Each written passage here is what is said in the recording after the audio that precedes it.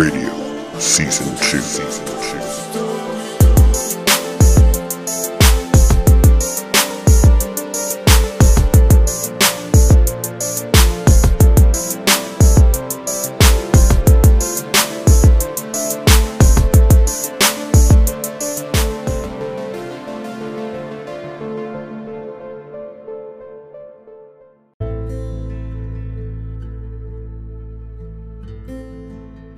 Good evening, curious minds out there across the internet, and welcome to the official first episode of Behind the Radio for Season 2, Episode 1 of the podcast.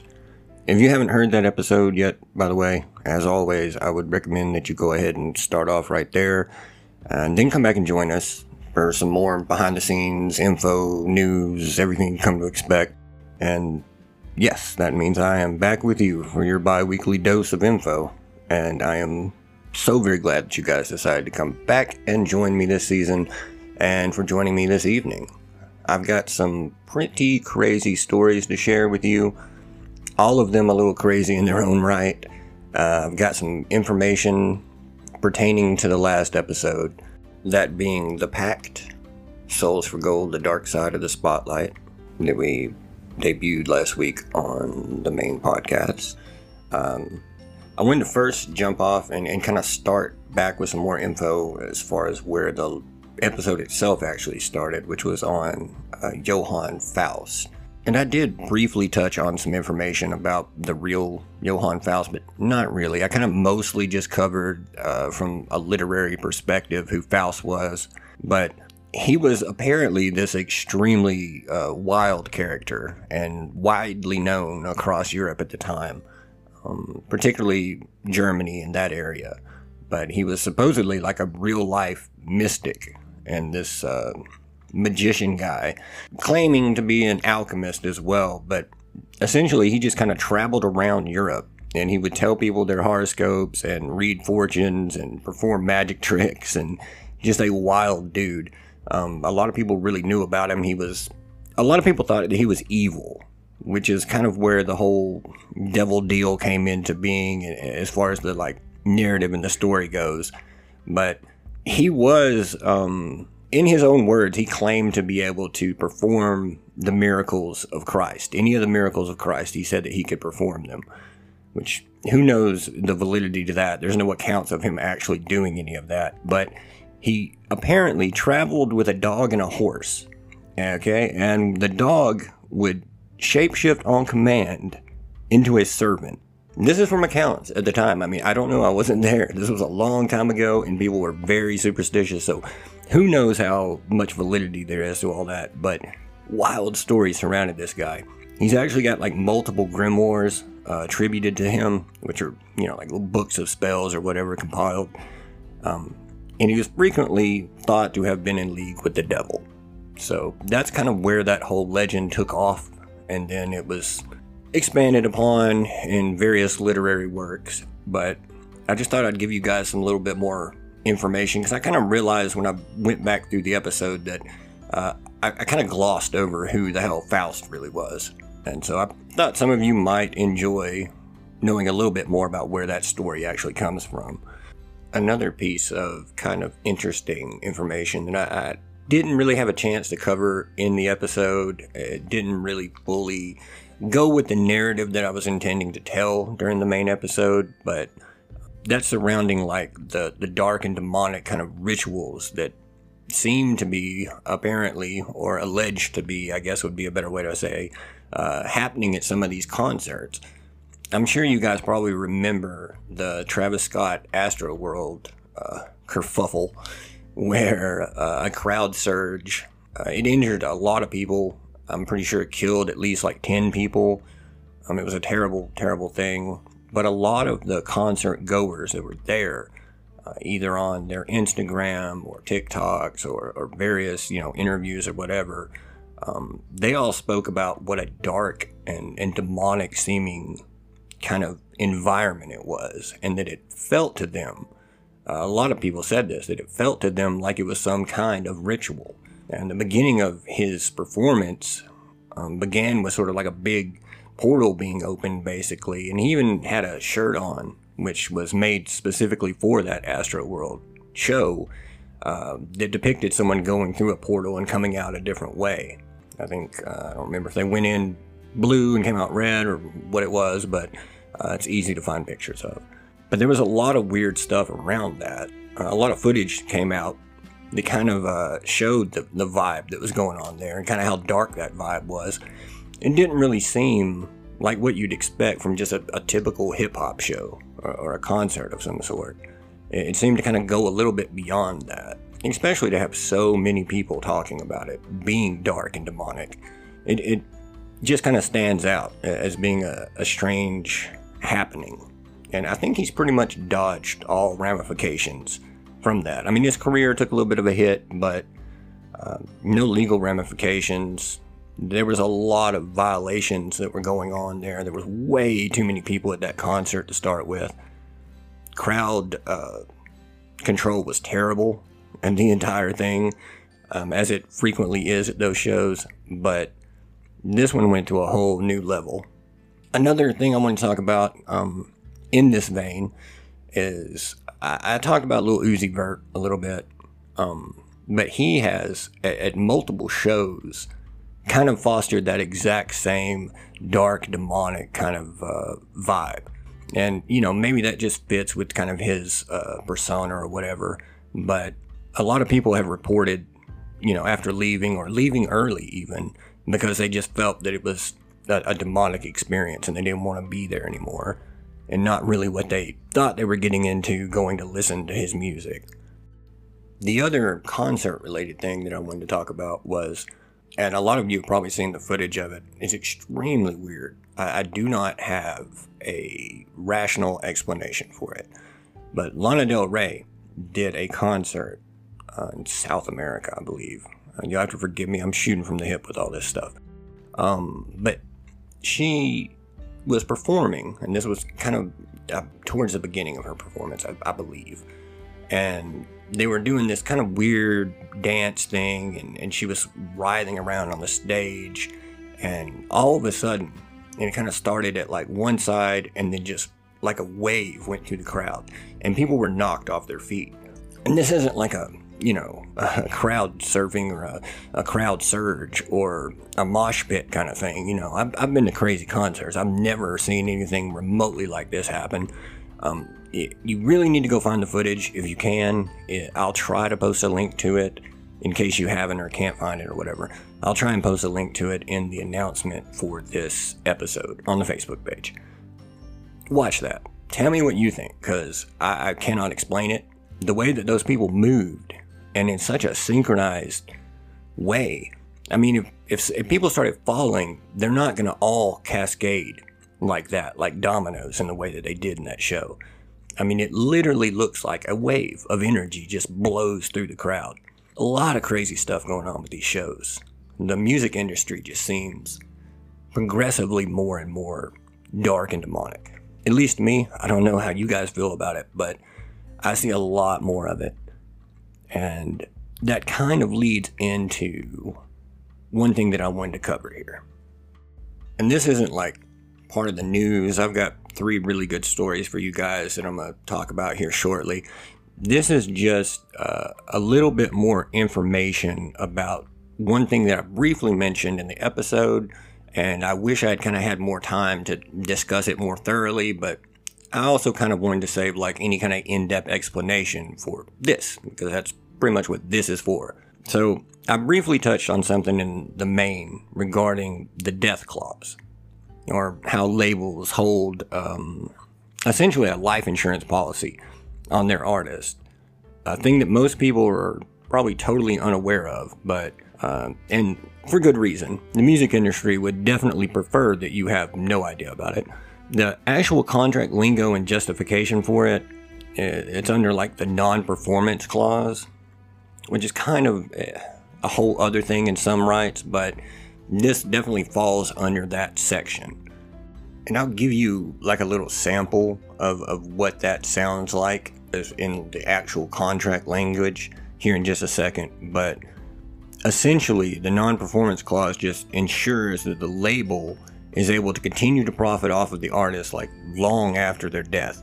or any kind of grave injury or a condition that would basically prevent them from doing a performance and making music and making the label more money.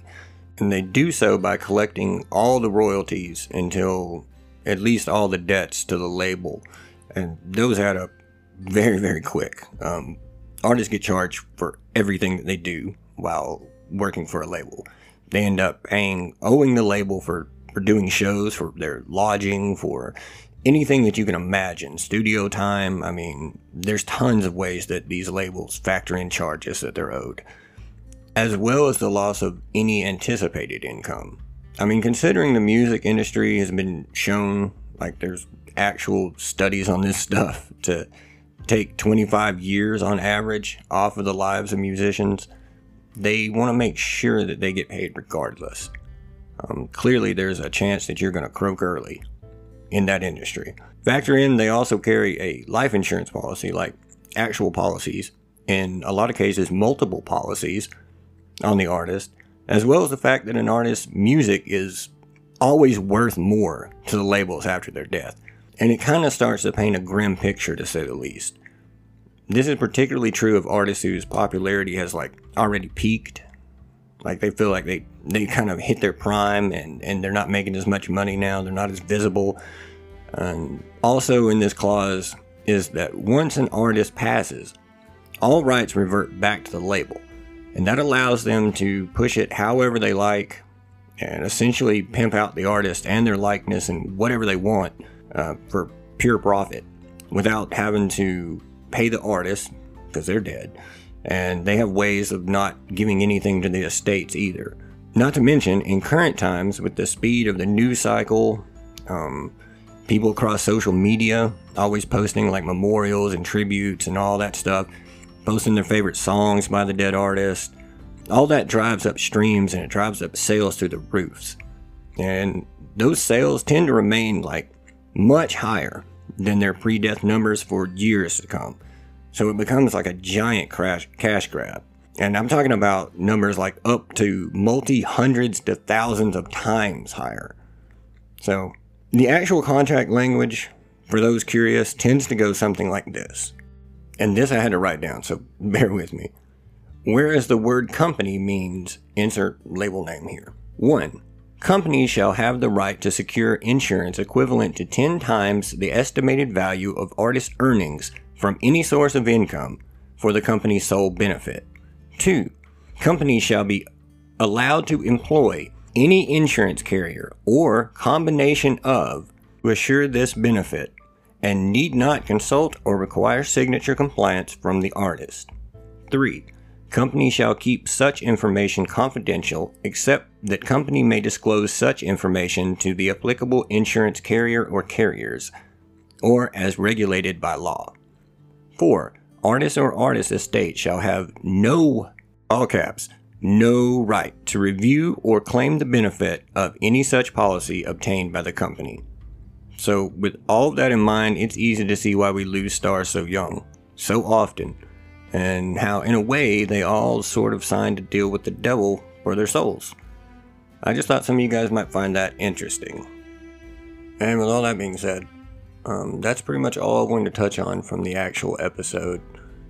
There's some other things, more about Kurt Cobain's death, of course, and just a few other little areas in there that I don't really have time to get into now because, as I kind of mentioned in the podcast, they honestly do deserve a full episode. So that's something I'm going to leave the door open for if you guys want it, and we'll consider circling back to all that later. But for the time being, I'm going to go ahead and switch over to giving you guys the news, and I've got 3 really good stories I think you're going to enjoy. The first 2 kind of relate tangentially. From there, we've got a wild one to finish up with, so buckle up, guys.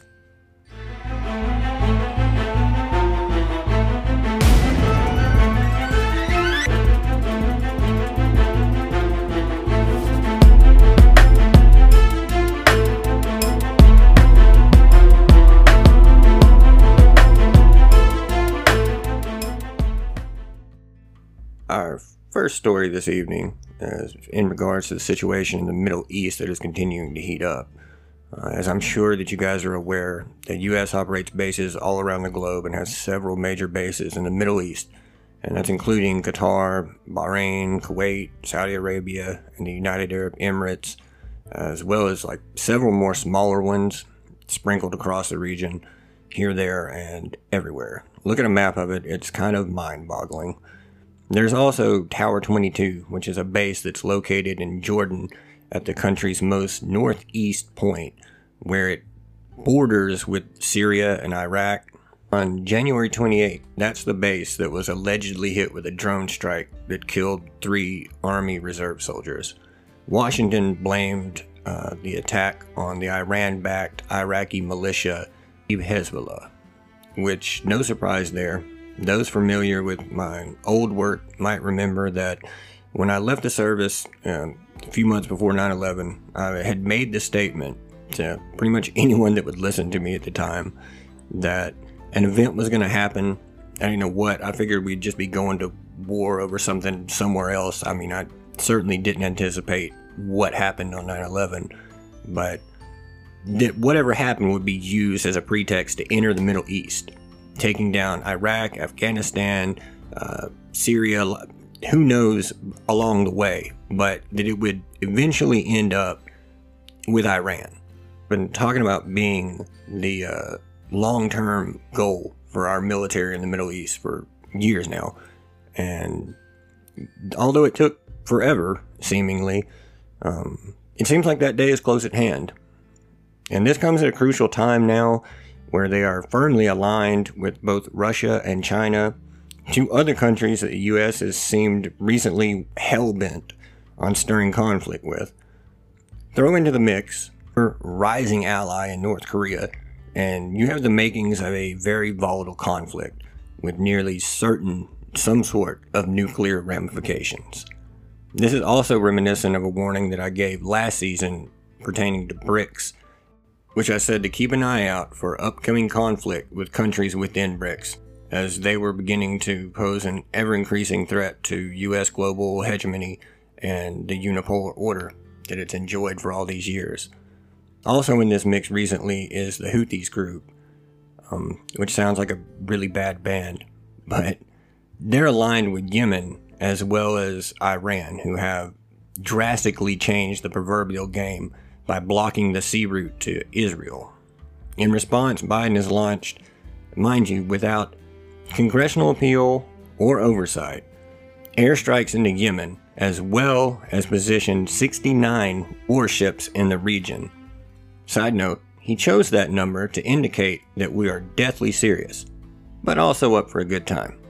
And a little funny aside here, the first time I tried recording this whole line, I got to that part and I said 69 warships, which are also very dangerous and absolutely hilarious. So I had to stop for just a second and collect myself before I could actually finish the rest of that story. I just wanted to let you guys know. That's a little behind the scenes knowledge there.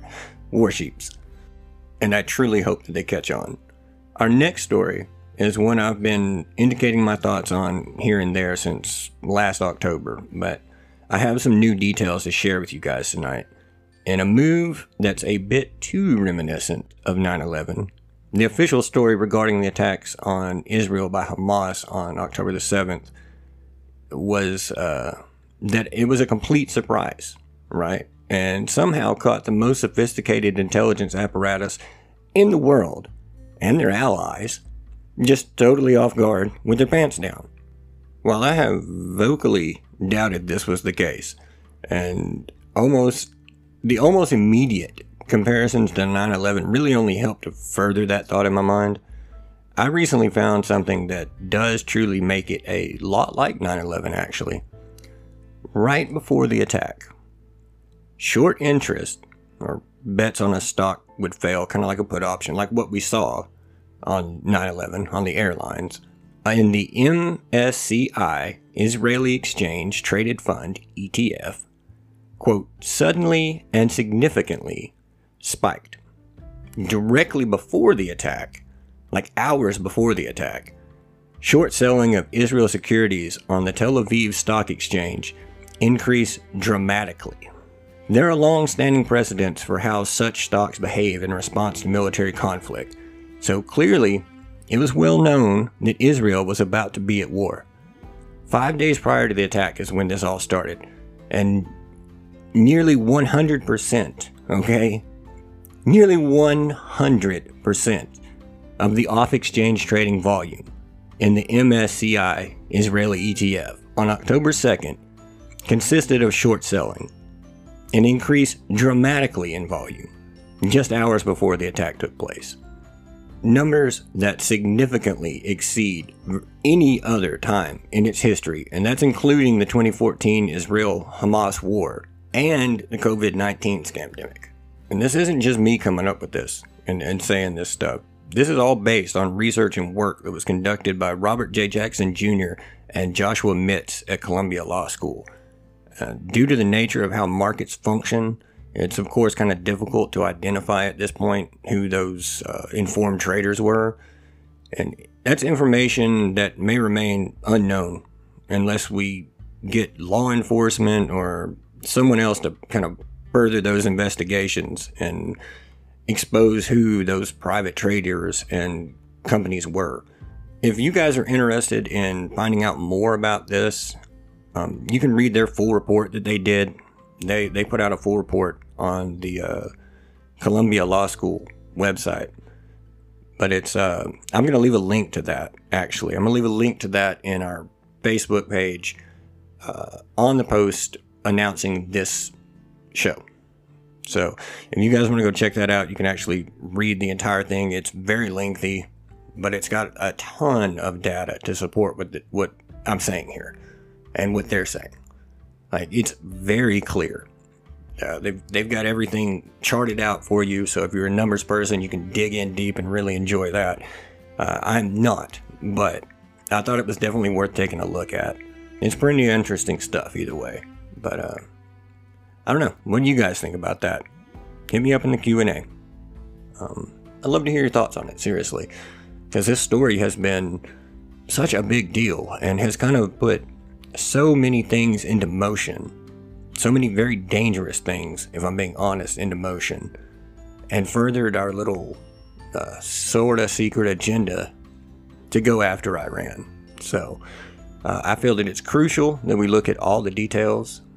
This has cost the lives of thousands upon thousands of Palestinians, all in the name of stamping out Hamas, as if every Palestinian is somehow Hamas, which is absolutely absurd.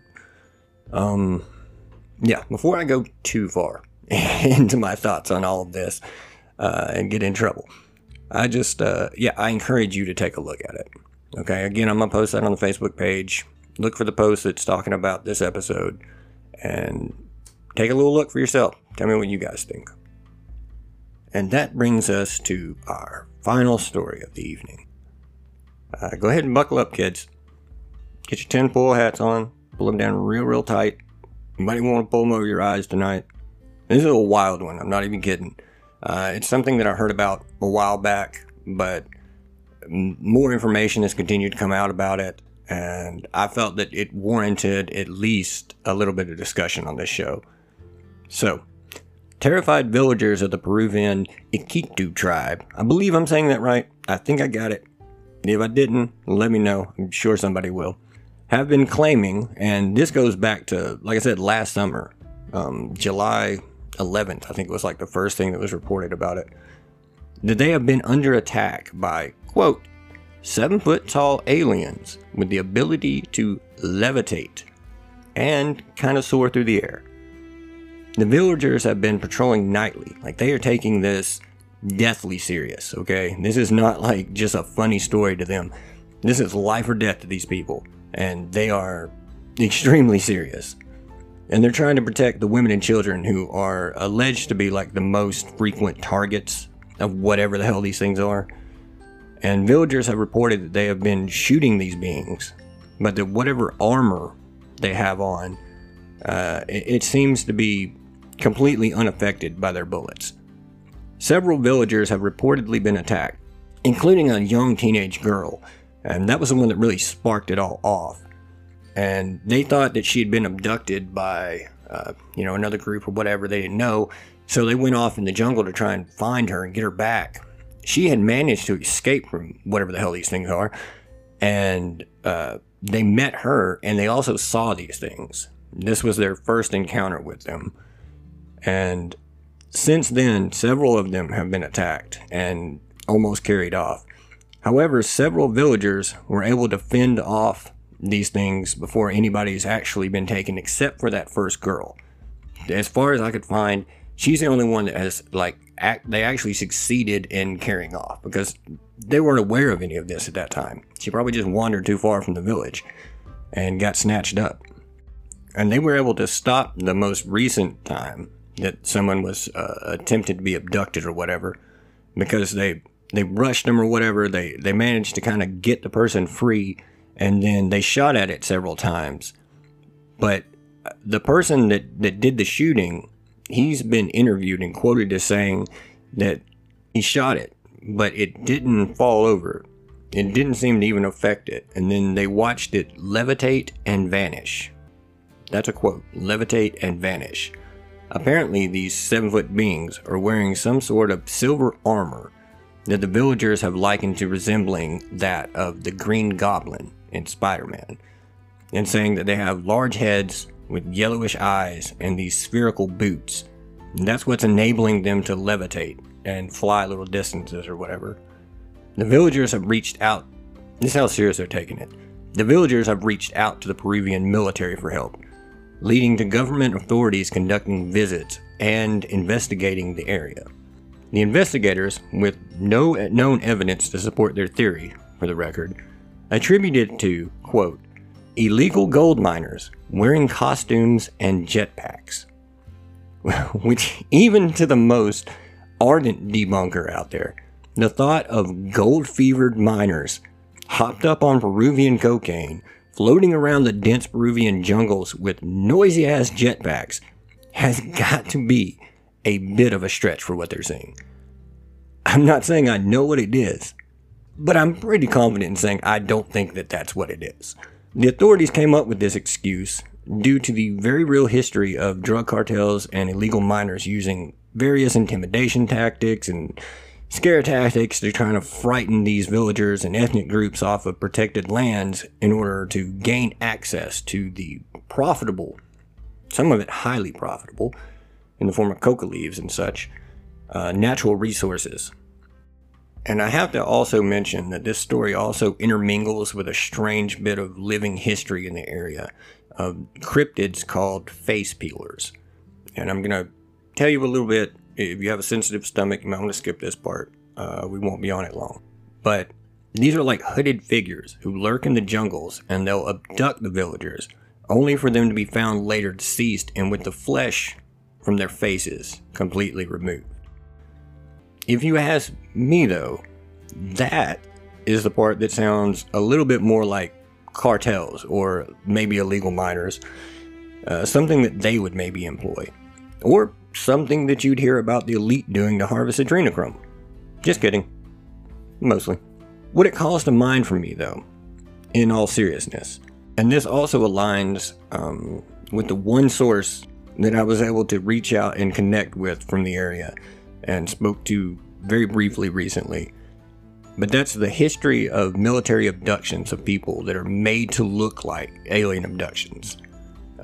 And that stuff's been reported for many, many years, where they'll use like advanced tech and mind control techniques or whatever to kind of cause the abductees' experience to seem super vividly real and outer worldly as possible. I mean, so is it too far-fetched to wonder if this couldn't be just another, strand in the broader, highly sophisticated, fake alien psychological operation kind of thing? Is our collective conscious just being primed for some Project Bluebeam style fake alien invasion event? Add to this the recent whistleblower testimony on UFOs, Pentagon denials, and the seemingly ever-increasing number of sightings and strange events that we've been seeing, and also the presence of, most recently, of U.S. military, particularly the Space Force, which I still struggle to say without laughing, and I probably always will. Joining with the Peruvian, Ecuadorian, and Colombian governments in a joint exercise called Operation Resolute Sentinel. And we'll talk more about that at another time. I don't want to go into all of that right now, but the possibility really doesn't seem all that out there anymore. One thing is for sure, this has already been an extremely strange year, guys. And at this point, I certainly wouldn't say that anything is out of the question. Whatever is going on, I assure you, I will be following it closely, and I'll be reporting whatever I uncover, so stay tuned. And that, ladies and gentlemen, wraps up all the news that I've got for you for this evening. I really hope that you guys found that stuff interesting. Those are just the stories that kind of stood out to me and since our last BTR episode anyway. So I wanted to kind of share them with you and hopefully be able to get your thoughts on it. You know how to do that. Got a Q&A right there. It's always open for anything that you want to say. We've got the voicemails. If you're on Spotify, open up the actual description of the episode, scroll down a little bit, and you'll see leave a voice message. I'll check every one of those I got. I would love to, with your permission, be sure to let me know if I could use it or not. If it's private, let me know. Kind of compile a bunch of those and cover them all on their own in another BTR. But I just want to know what you guys think. You know, it's very important to me. I promise that it is. I don't just say this every week to get some kind of interaction. None of that counts towards anything. I just legitimately would like to know your thoughts on things. And I hope that you enjoyed the main episode. I will be back with you next week for another great episode. I kind of thought about giving you a bit of a sneak peek here, but I'm not going to do it. I'm going to save it. Trust me, it'll be worth it. But I hope everyone out there is doing very well and having a fantastic start to their year. I do sincerely appreciate you guys coming back for this season, and I hope that so far you have enjoyed it. It will continue to get better from here. I can tell you that. I've got a lot of really good stuff planned. So be sure that you are following us on Spotify or wherever you get your podcast. I believe you can probably follow on any of them. Be sure that you have followed the Facebook page because we post some kind of exclusive stuff there as well as episode announcements. There is a way that you can go into your Spotify settings and enable notifications for all new episodes. I know a lot of people have been missing new episodes. I've had several people tell me. So if you don't want to miss a new episode, go in there and flip that little switcheroo and you'll be notified anytime a new one comes out. And with that, I'm gonna head out of here, guys. You guys have a fantastic evening, and I'll talk to you again real soon on the next Clandestine Radio.